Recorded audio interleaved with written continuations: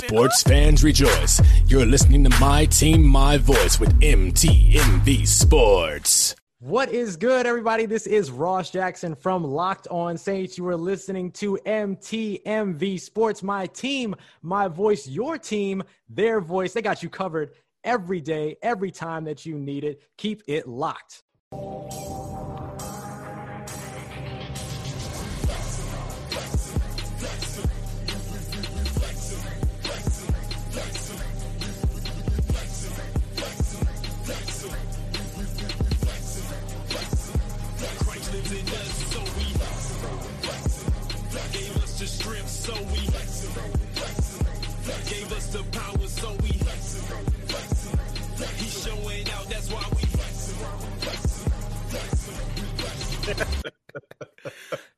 Yo, we is back. Episode number 7 of the Not the Same podcast.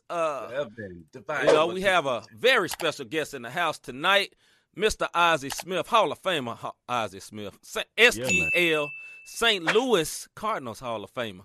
You know what I'm saying? Look at him in the comments already. Where's Ozzie? He's here. He's here, brother. Just hold on. Hold your mule, brother. Hold your mule. Welcome to the Not the Same podcast, man. We are so glad that you came back and to join us today. Like we say, what up, AT the Scribe? What up, Hagens? What up, everybody in the chat, man? Let us know you here, man. Let us know, Glenn. Hey, the Wizard. That's right. Yeah. See, you know what I'm saying? Look at it. This is the funny part. Everybody was resting home. That's what we just told Isaac. We told her everybody gonna show up when the Wizards show up. Brother Hagen said, "I'm sorry, fellas. I love y'all, but I ain't come to see y'all tonight." I tell you, everybody rest home for work. Talking about we off to see the Wizard. That's what it was. It was about. All right, man. So, want to give people time to come in, but if y'all is late, that is your fault, man. We have a Hall of Fame in here with us, man. So, without further ado, we would like to introduce the son and reintroduce the others, Mr. Ozzie Smith, man. So, y'all give some hearts, some likes, some claps, and some drum rolls and all that. And here we go.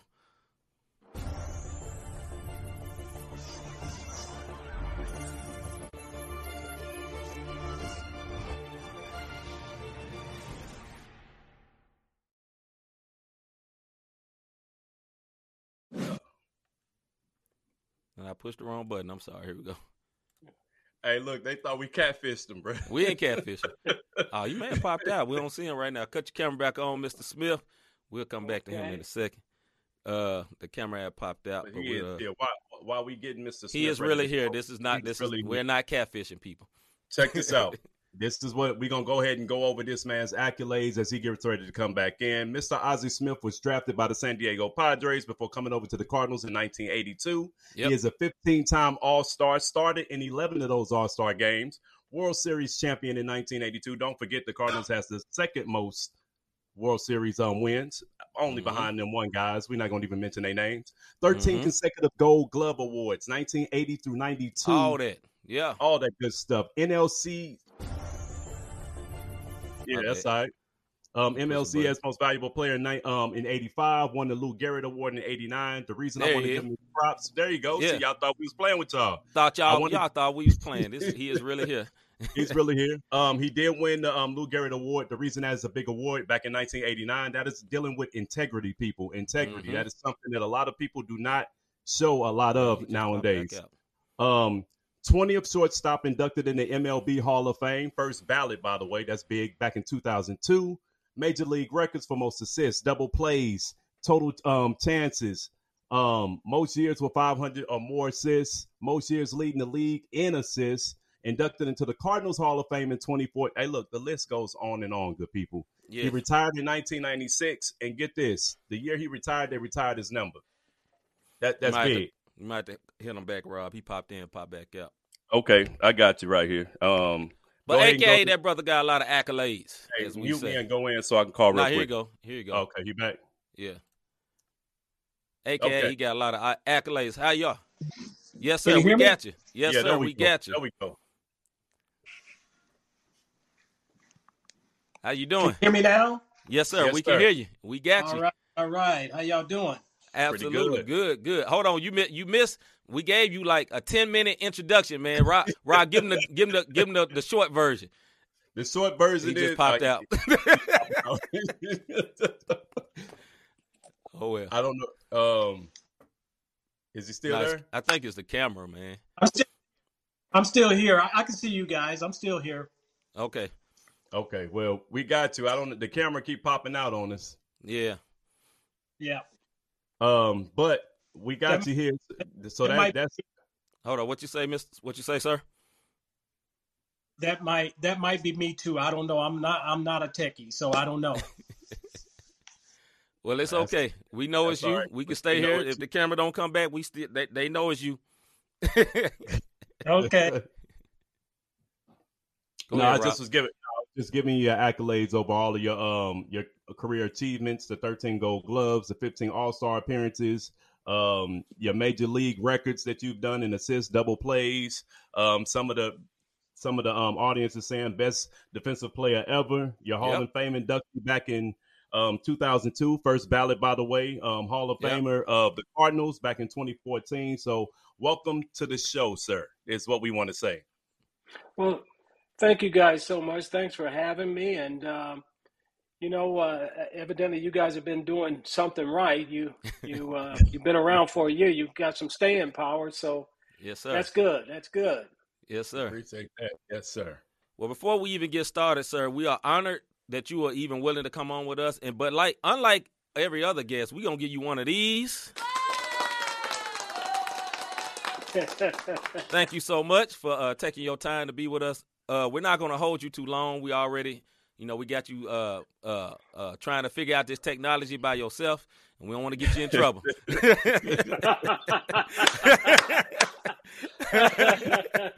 So we'll ask you. I'm almost 70 years old, man. This stuff is too. I understand. And it changes every day. That's the thing. Yes, sir. Yes, sir. So we'll ask you a couple of questions, and we'll get you on up out of here. By tradition, okay. I always allow my brother Rob to go first. So, Rob, go for it. All right. Mr. Smith, a lot of people don't know this, but in high school, you played both basketball and baseball. And in college, you was a walk-on basketball player. What drove you? What was your drive to go baseball as opposed to going to basketball, especially being so popular at that time? Well, I tell people that I excelled at basketball in high school, but when I decided to go to college, I realized that my size was going to be a deterrent and stuff. And so upon doing some soul searching, I realized that baseball was really what I loved doing more than anything else. And it was one of those things that sometimes you never really know what it is that you're going to end up doing in your life. I just knew that I had good hand and eye coordination. So I was just kind of led in that direction to kind of follow the skill that I was blessed with. That hand and eye coordination certainly helped me as far as basketball was concerned. But I was too small to really make it in that I'd have to work too hard. And through baseball, I wouldn't have to work as hard and I could make just as much money. Nobody's going to argue with that. Yeah. Okay, I got a good question for you, sir. Okay. If you had a chance to go back and relive any of the greatest moments in your career, which would it be and why? Greatest moments in my career. I think the first thing that would come to mind is, from a highlight standpoint, there was a play that I made, and I think it was the play that kind of put me on the map in San Diego one Thursday. Let me paint the picture here. One Thursday afternoon, the Padres are playing the Atlanta Braves. Randy Jones is pitching. Jeff Burroughs is hitting. There's a ground ball hit up the middle. And I dive, and as I dive for the ball hits. Now I'm parallel to the ground. The ball hit, and it goes back to my which would be my right. Now my body's going left, and I have to reach back with my bare hand, and somehow the ball stuck in my hand. I was able to scramble to my feet and throw Jeff Burroughs out at first base, and that was really the play. And I didn't understand it until the next day when I was listening to the radio, and I heard the guy say, "This is probably the best defensive play I've ever seen." Yes, sir. And so it was at that moment that I realized that I had done something. I did what I'd always done. I had a nose full of ball and I was just doing my job. And that particular day was the day that people that I got on the map, and people started looking at me. And of course, when you're supposedly a defensive specialist, and sometimes when you come up and you don't hit home runs right away, you get that label of being all glove and no hit. So that's one of the things that I had to deal with. So my challenge over my career was to prove that I was a much better offensive player than I was being given credit for. And sometimes that's extremely hard when you don't hit the ball out of the ballpark. The things that you do are overlooked. The little things like driving that runner in from third base with less than 2 down on a consistent basis, or being able to get that guy over. Because when I started my career, I started hitting eighth. And it wasn't until I got here in St. Louis that Whitey Herzog said to me, he said, the number 8 hitter in the lineup is not someone that you necessarily try to hide, because there's so much that goes into a number 8 hitter, a guy being disciplined enough at the plate to know when they're pitching around you, or knowing when to go out of the strike zone or who's hitting behind you. And he said it was like having a second leadoff hitter in the lineup, so having that with him saying that, I took a lot of pride in hitting eighth. And from my learning to hit eighth came my ability to move up in the lineup and for the latter part of my career hit second, So it was through a lot of work and determination and the blood, the sweat, and the tears. And it's a thing I tell kids all the time, that if you're willing to put forth the blood, the sweat, and the tears, good things can happen. And so I dedicated myself, and I've always had a great work ethic. I've always had to have a good work ethic, because if you're going to excel in any sport and you're not 6'3", 6'4", 220, 225, you got to work a little bit harder to prove your worth. And so I was never afraid of that. I was just like a lot of guys. I just wanted the opportunity. And one thing that I was taught when I was young was that you have a chance at success when preparation and opportunity meet. And so you want to be prepared when that opportunity comes. And it's just like, say for instance, getting drafted. That window of opportunity may be very, very small. But if you've prepared yourself, done your work, done all of the hard work, as small as that window of opportunity may be, you've got to be able to slide through that window, and no matter how big it is. Yes, and sir. Sometimes that opportunity is very small, so you got to be ready for it. And for me, when I came over here in 1982, I came over here for a player that was a true 5-tool player. Gary Templeton probably was one of the most talented guys to ever don a pair of spikes. And still to this day, the only guy in the National League to get 100 hits from both sides of the plate.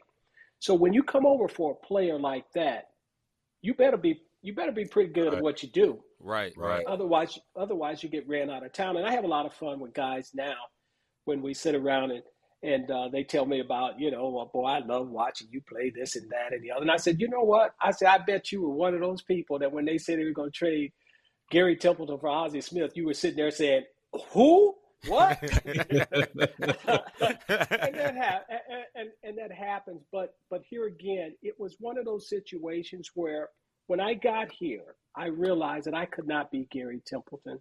All I could be was me. And I was looking forward to the opportunity of coming to an organization where I knew I was going to have a chance to win, to experience what that was all about. And 1982 was that year. It was, you talk, getting back to highlights. Winning the World Series in 1982 was certainly a highlight for me, because Mr. Herzog, Whitey Herzog, had told me when he came out to visit me that if I came and played for the Cardinals, there was no reason that we couldn't win it all. And I believe that. And he put a lot of faith in me in bringing me over here to be a part of the organization. And as time went on, by the time we get to 1985, and we're in the playoffs and we're playing the Dodgers. I hit a home run, which I was not trying to do, but it was at that point that people started looking at me as much more than just a defensive player. So from that standpoint, it was mission accomplished. Yes, sir. Definitely. If you guys are just joining us, we have Hall of Fame legend Ozzie Smith on the line with us. Hey, if you're tuning in, hey, he's already dropped some jewels, not just in the game of baseball, but just in work ethic, period. So pay attention to what he's saying, because these are lifelong life lessons, not just sports lessons. I want to kind of ask you something serious. It's a two-part question. In today's society, we deal with what they call social unrest now. And it's easy to want to give up and make excuses on why you can't do certain things professionally or personally. First, as a man, what were some of the challenges you faced in keeping a balance with your family and racism? And then second, as a player, with those same challenges, how did you push past it to get to where you were, or what you've accomplished, rather? Well, here again, as a black man in America, every day that you get up and you walk out that door, you face the reality that you may not come back. That's the reality of the world in which we live. We have to realize that we shouldn't have to worry about whether or not, if I go out and I get stopped by a cop, whether or not I'm going to make it home. But it's the reality, and it's what I explained to my boys. It's not right. I shouldn't have to worry about, and I would consider myself somebody. Yes, sir. Mm-hmm. Somebody with a name, but I still have to conduct myself as if I'm just the average black man, because it's so in the world that we live in, it's so dangerous out here, man. And unfortunately, people like Colin Kaepernick, who was just trying to bring an awareness to it, that was taken in a totally different way, and he was one of those people that put it all out there and ended up losing his job and stuff, and was kind of he was blackballed. I'm gonna just say he was blackballed. Absolutely. Pretty much for just certainly bringing an awareness to something that's very serious with us today and stuff. So you deal with it. I'm not saying that, I haven't had situations where, if I get stopped because of who I am, really played a big part in it and stuff. But for the most part, just an average guy out there. I would take my brother, for instance. If my brother goes into a store, it's different for him as opposed to me, because once people know who I am, you're treated totally different. Mm-hmm. And you see that on a daily basis. And so here we are. I still have to realize that there are certain things and places that I have to be aware of when I go, because of the environment in which we live today. Mm-hmm. And the second part, family. There are so many guys that we end up losing our families because of the pressures and stuff that are there. First of all, as being a black man, and the pressures that go along with trying to keep a family together while you're away all the time. Mm-hmm. We spend half of our life on the road, so it's very easy to grow apart. And, a large percentage of guys, after they retire, they end up losing their families, Mm-hmm. So for most guys, it's their second or third go around as far as marriage and stuff is concerned. So it's tough, and it's a balancing act. And, if you don't have someone that's close to you, a friend, a psychologist, or a therapist, or somebody, you can lose perspective very easily. So, for myself, I was fortunate enough to have some people around that understood that. And I think that we as black men sometimes don't realize, and I'm not going to just say black men, I'm going to say black families. Mm-hmm. We all could use a round or two of therapy. Yes, You sir. know, so that we have a better understanding of how to deal with some of the things that go on in society today. Yes, sir. That's good. That's good. Okay, you're very famous for a lot of things in baseball, but here's one thing that I knew about. I didn't grow up in St. Louis. I actually grew up in Memphis, Tennessee, but I knew of you, and I knew of you for this one thing, this backflip. I said, "This is man on the baseball field doing this backflip." My question is, what is the origin of the backflip? So obviously, Rob asked you earlier. You know, you played basketball. Obviously, you were athletic to be able to do a backflip while playing baseball. What's the origin of that, sir? Well, you know, I grew up in South Central Los Angeles. I say South Central Los Angeles. I grew up in Watts, okay? Yes, sir. Right. We lived across the street from where they used to build pallets. So there was always plenty of sawdust. So as kids back then, when we went out, we spent a lot of time outdoors. And so there was always a dare. I dare you. I bet you can't do this. I bet you can't do that. I'm gonna show you how stupid we were as kids. You know those 4 feet high fences that have the twisties on the top? Yes, sir. Of the barbed fence? wire. Yep. Yeah. It wasn't barbed wire, but it was wire. Okay. So we would dare. I bet you can't jump over that. I'd say I bet you I can.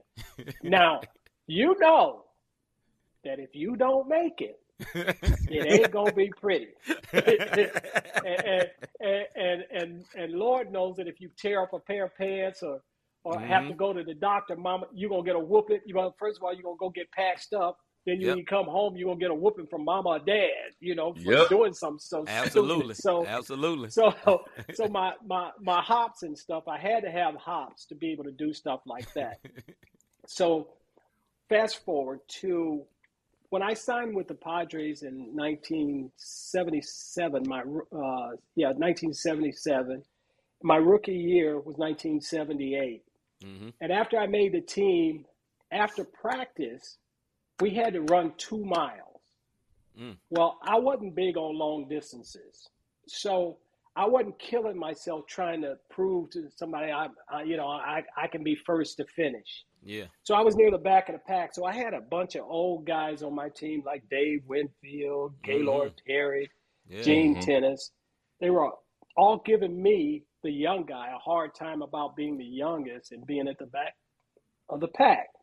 So I told them, I said, you know what? I'll show you guys I'm not tired. So at the time I had monster hops, okay? So I do my round off backflip. And Gene Tennis, who was my teammate, had girls that were involved in gymnastics. And he said to me, I would love for my girls to see you do that. Well, we tried to do it at some point in time during the season, which we were never able to do. So it wasn't until the final day of the season, which was Fan Appreciation Day, that he and the PR guy thought it would be a good idea for me to do it going out to my position. Okay. I reluctantly did it because back in those days, the entertainment was the chicken. And I did not want to step on the toes of the chicken because the chicken always had the last word. Yeah. So anyway, I did it. People liked it so much, they asked me to do it opening day the following year. And lo and behold, a trademark was born. And sometimes now, from a humor side, sometimes when I did it, going out to my position when it was warm and my legs felt good, I was up there so high, guys, I looked down and said, oh my God, they're waiting on me. I got to get back down there. So that's really how it got started and stuff. And I had no idea that, it would end up being a trademark and one of those things that I'm known for. Awesome. Hey. Hold on, Rob. Before you ask that question. Go ahead and ask. Can you still do the backflip, sir? See, then I knew you were going to ask that. Hey, not intentionally, no. One thing I learned a long time ago that, at 66 years old, bones don't heal the same way. And the last time that I did it was in 2002 at the age of 41. and it wasn't pretty. I skin up my knee, messed up a pair of pants. That was the end of it. You say that's it. That's it. All right. This is not the. It's two questions, and one of the folks watching, my little brother said, "Could you dunk back in the day when you were playing basketball?" I'm sure. Yes, sir. Yes, sir. But here again, it takes so much. It takes so much work. But I had the good fortune of playing. Eddie Murray and I played together in high school, and I think we're still the only two high school teammates that ended up in the Hall of Fame. Wow. Oh, and wow. He'll tell you that the only time I passed the ball was when it bounced off my knee.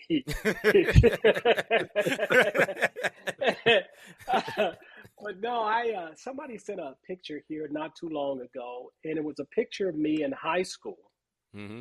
And in high school, I wore number 10, and I saw where I was second team all city. I averaged 23.9 a game. Mm-hmm. So that was my game in high school. But when I went to college, I realized that baseball was really what I loved doing more than anything. Okay, now transitioning into that, my son, and this just shows the effect that you've had on the game. My son is a huge basketball fan and player. Mm-hmm.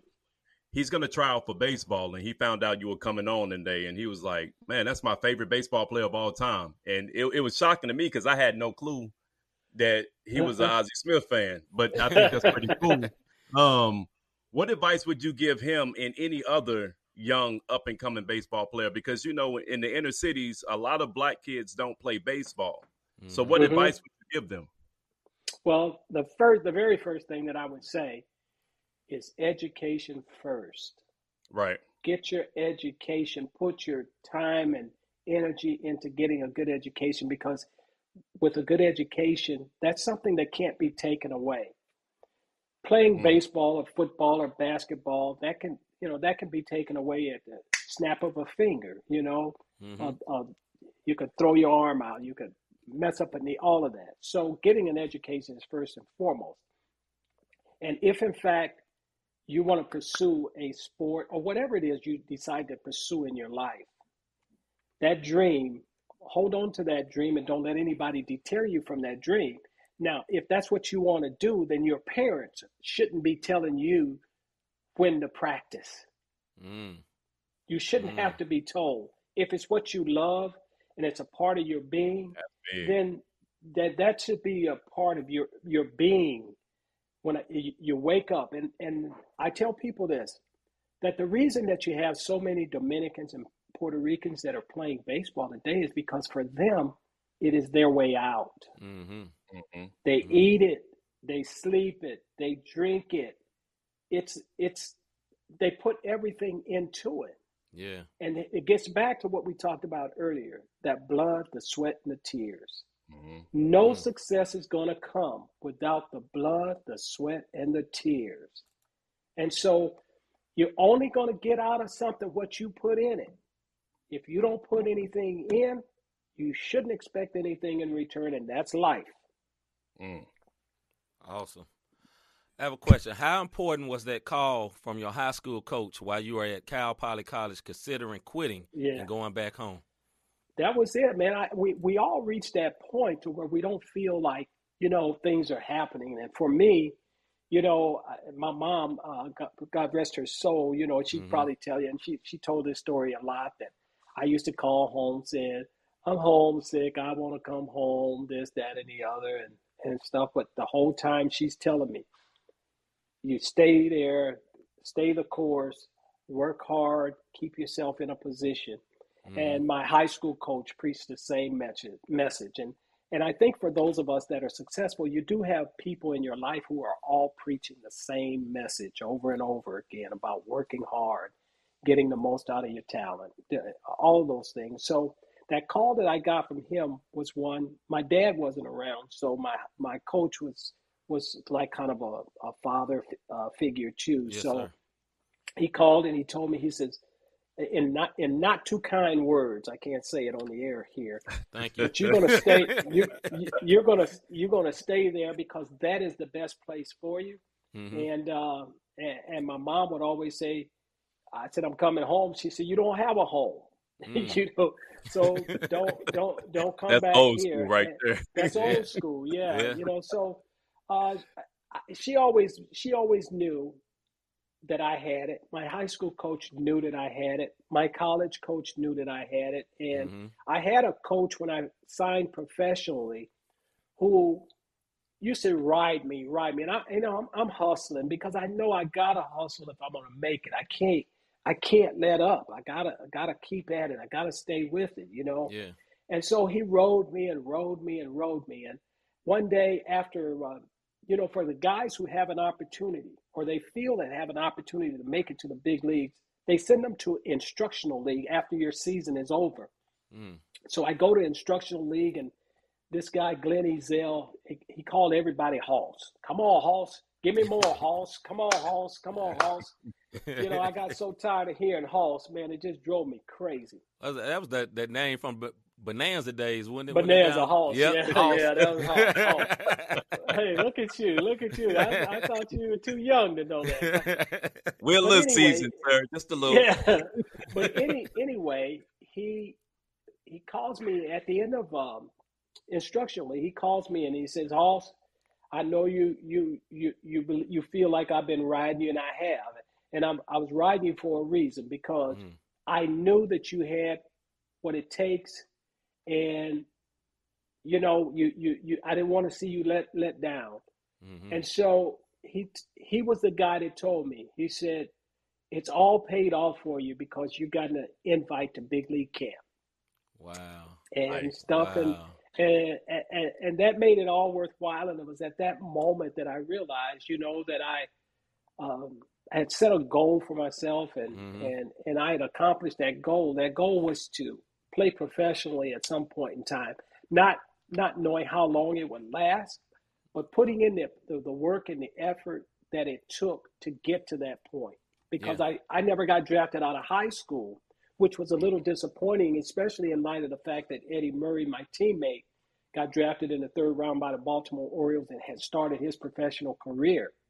So my road to the big leagues was a little bit different, but I stayed the course. You know, I didn't give up. I didn't give up on myself. I didn't give up on my belief. And I had people that didn't give up on me either. You know, they kept reinforcing that, hey, you know, stay the course, you know, do your thing. You're doing it right. Just keep doing what you're doing. And it's the same thing that I preach to my kids today. You know, whatever it is that you do, that you love doing, man, you do it to the best of your ability every day. Leave there knowing that you gave all you had to give that day. Now, that doesn't mean that it was as great or as wonderful as you would have liked it, but you know that you didn't leave anything out there. And that was my career for 19 years, man. For 19 years, I asked myself when I finished, did I do the best I could do that day? And the answer for 19 years was yes, I did the best I could do today. It didn't mean that we won, but I know that I didn't take anything for granted. Right. And if I had to go back, I wouldn't change a thing because I left it all out there on the field. Yes, sir. That's I'm gonna ask you one more, and then if you don't mind, see if you got one. Can we take some from some of the viewers? Because I know we got you here. During your playing career, 19 years that is, that's awesome. What season do you feel like was your best season? From an offensive standpoint, probably 1987. I think I hit 303 in 1987, which I was able to accomplish one of my goals. My goal was to win a Gold Glove and to hit 300 at some point in time in my career. So, though 1985 was a good year for me, I even had the chance to hit third a couple times in 1985 because I'd met a guy by the name of Mackie Shilstone who took Michael Spinks from a light heavy to a heavyweight. And I did that to make myself stronger over two halves of a season. So through Mackie, through weight training and nutrition, you know, I was able to get myself in a position and to become a little bit stronger. So I could back the defense up, and I'd learn to hit the ball down the lines and the gaps and stuff. And so 1985 was kind of the coming out, and then 1987 was the culmination of all the hard work and stuff that I put in. One more from me, and then we'll go to the people. I just want to ask you about this. When did your love of golf start? And tell us about the PGA Reach Gateway. Well, it didn't start. I didn't. Growing up in South Central Los Angeles, golf, that was never part of our vocabulary. Right. Period. You know. I understand. So we were never exposed to that. So yes, sir.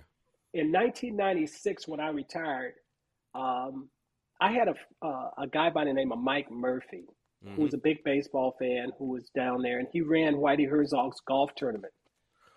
He said that he wanted me to come out and hit the first drive, to get the tournament started. And he says, now, if it's going to be embarrassing, he says, why don't you come out the day before and hit some balls, and then, you'll be ready the next day to hit the first tee. And, here again, it's one of those things that people, when you excel at what you do, people expect you to be able to do that at a drop of a dime, a drop of a hat.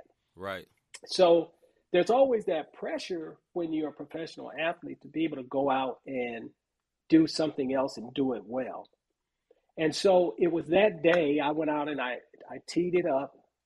Well, I practiced that one day, and then the next day I teed it up, and I messed around and I hit a ball down the middle. Uh-oh.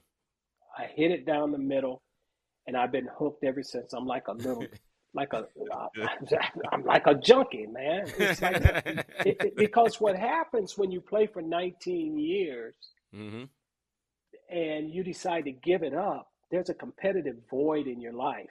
Yeah. And the thing that golf brings is that you're competing against yourself, you're competing against the course, and you're competing against the people you're playing against. Yeah. And so that started my love of the game. And I said, wow, wouldn't it be nice if we could find some young kid in the inner city who would fall in love with the game at a young age and then develop into a Tiger Woods? Yeah. So I'm sure that from an athletic standpoint, there are a lot of kids that, it started out as baseball, but baseball has become such a tough thing for kids here in America now that I felt that we needed to give them another alternative. And so exposing them to the game of golf while at the same time emphasizing or stressing the importance of them getting a good education. And it's not just the game of golf, it's the business of golf. Yeah. You see, they could get involved in so many other aspects of the game that they could build a career. And so it was from that standpoint that I became the president of PGA Reach, which is called Gateway now. And my concept and idea, we paired with Herbert Hoover's Boys Club and Target, and we have a STEM program that we're doing there. But right across the street was Carter Carburetor. Now, I didn't grow up here, but it was Carter. Everybody knew where Carter Carburetor was and where old Busch Stadium was in North St. Louis there. So we finally got that Carter Carburetor all cleaned up. And my goal or my vision is to have a 9-hole multi-recreational facility that would allow kids to go there and learn not only the game of golf, but the business of golf, while at the same time doing some culinary and horticultural things along with a walking trail and stuff. So that's the big vision. And we're right now getting ready to start raising monies to hopefully see that come to fruition here in the very near future. Awesome. That's very awesome. That's definitely that's kudos to you, sir, because that's that's thinking outside the box big time and giving another avenue. So I definitely kudos for that. All right. So first question from the audience. We'll do 3 of these, and then we'll let you go, sir. Okay. First one from one of our faithful watchers. His name is AT. If you're taking questions, can you ask Ozzie to identify something he likes about today's game and something he doesn't like? Well, I don't like the shift. Okay. I don't like the idea that we're, the game has become too analytical. Mm-hmm. Mm-hmm. Now, let me say this here. There's a place for analytics, Yep. but you can't let analytics overtake the game, because ultimately you got to hit, you got to run, you got to catch, and you got to throw. Those 4 things are never going to change. Right. And I know that if I do that more consistently than the opposition, I got a better chance to win. Mm-hmm. And so what we see in the game today is that everything is about elevation, about hitting it out of the ballpark, swinging up. It's okay now to strike out 300 times as long as you hit 15, 20 home runs. So from that standpoint, and if look at the Cardinals this year. Yes, sir. When the Cardinals went on that 17-game win streak, they started playing baseball the way the game's supposed to be played. You even saw bunting. You even saw you saw the little parts of the game that are so vital and so important to the success of an organization. And I've always enjoyed the speed aspect of the game, and that's kind of a lost art now. Bunting and doing all of those things, and then a shift. I wish, or my team wishes, me, Willie, Vince, Terry, I wish they would put everybody on one side of the field and allow us to be able to just put the ball in play and put it the other way. God, how easy is this? But here again, I think it stresses the lack of the commitment to be a better player, and how analytics have just taken over to where guys continue to hit into the shift rather than away from the shift. There's always been a saying in baseball, and the Dean brothers talked about it all the time, is that you hit it where they ain't. We hit it right now. You're hitting it where they are. Right. And we're even to a point to where they're talking about, well, we're going to outlaw the shift. Well, why should you outlaw the shift when, as a defensive player, if I know that's where he's going to hit it, well, why should I be penalized for not being able to play where I know the guy's going to hit it? Baseball has always been, and when you look at baseball as a whole, you have people like a Tony Gwynn. Yes, sir. Tony Gwynn, Rod Carew, they use the whole field. That's what baseball is about. It's about being able to hit it where they ain't. And so, it's frustrating watching. I think the idea of instant replay was right. The idea, the concept was right, because it was to see whether or not the ball was fair or foul, or whether it went out of the ballpark or not. But what's happened is that we've slowed the game down, because now we instant replay every play. Right. We've taken a game, we've taken the human element, which has always been a great part of this game. It's been proven that 99.9% of the time, an umpire gets it right. Okay, so we miss it that 1%. That's okay. That's just part of what we do. Yeah. Instant replay, I wish we'd have had it in 1985. We might have another championship, but the idea was right. Yes, sir. Let's try and get it right. But we're overusing it. We're overusing it, just like we're starting to overuse interleague play. Yeah. There was always excitement for seeing the Yankees or the Oakland A's come into town if they got into the World Series. But now when you're doing this, you're doing it on a regular basis, it takes away from some of the excitement of seeing something different. Right. Yeah, true indeed. I'm pull up this from our friend Glenn. He's from Canada. Said, who are your top 5 shortstops of all time? He's asking you off the top of all time. Right. Off the like, top like of my it's an head, easy one. well, yeah, like that's easy. Well, Davey Concepcion from Cincinnati was always one of my favorites. Mm-hmm. Okay. Omar Vizquel.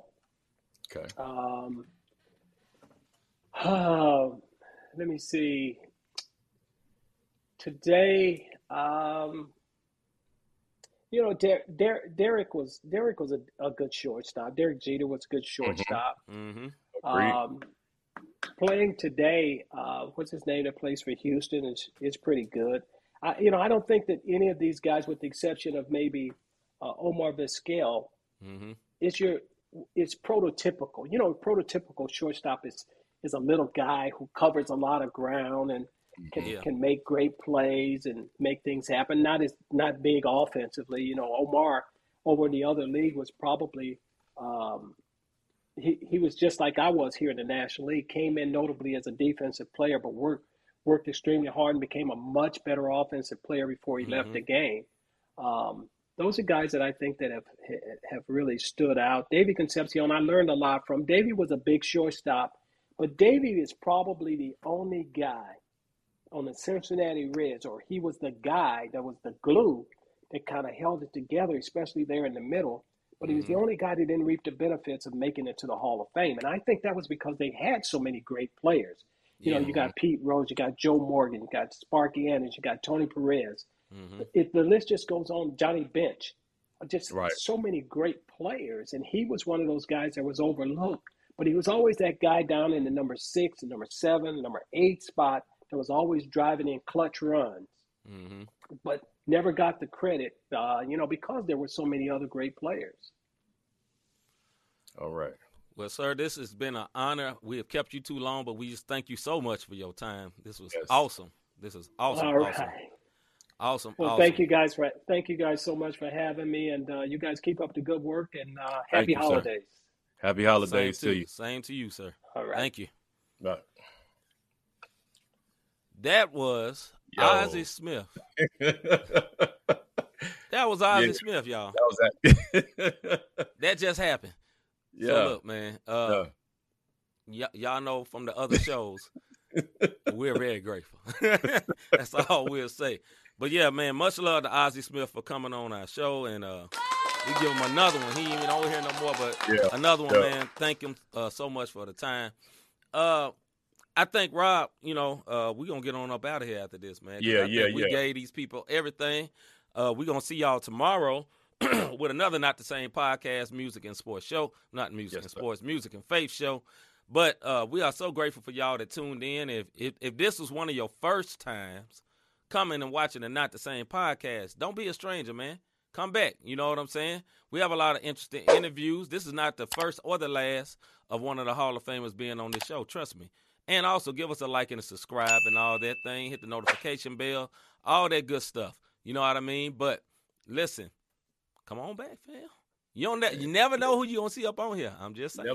You never know. And if you did join in late, Ozzie was on his camera, but he was using his phone, and it kept messing up on him. So that's why we just had to put the picture up. But like she said, it worked out. Great interview as far as him being so transparent and dropping them gems on us tonight. So yeah, definitely. Go ahead and play that favorite part real quick so we can get up out of here, man. But before we get up out of here, so have you ever thought, I really enjoy what these guys are doing with this podcast? How can I support? How can I help support? How can I be a blessing to them? You can be a blessing by hitting that Cash App, # Not the Same Podcast, or you can go on over to notthesamepodcast.com/support and hit the like, subscribe button, share, notifications. So anytime we come on, you guys will know what's going on. Because like you said, you never know what guests are coming through. So the holidays are here. Hit that notthesamepodcast.com and go to our store. We got hoodies, we have T-shirts, and a bunch of other little things that you can get for gifts. You know what I mean? Yes, so everybody likes gifts. Everybody. So we're going to wrap this up, man. Like C said, this is that. We'll see y'all tomorrow with another regular Not the Same podcast show. If this is your first time joining us, tonight is the sports. Every Wednesday at 6 o'clock, 7 o'clock Eastern. We do our sports. Every Thursday we do the faith and the music show. Yes. And every first and third Tuesday, we also got a little Bible study that we do that y'all can slide through. And it's Absolutely. the same thing. Come through, comment, and kick it with your boys. You know what it is. Yeah. So on that note, I'm C. Micah. I'm Robert Dean. We're out, man. We're gonna see y'all tomorrow.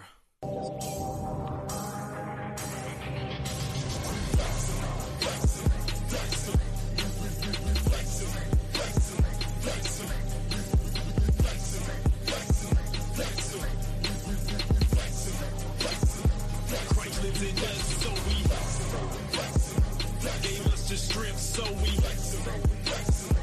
gave us the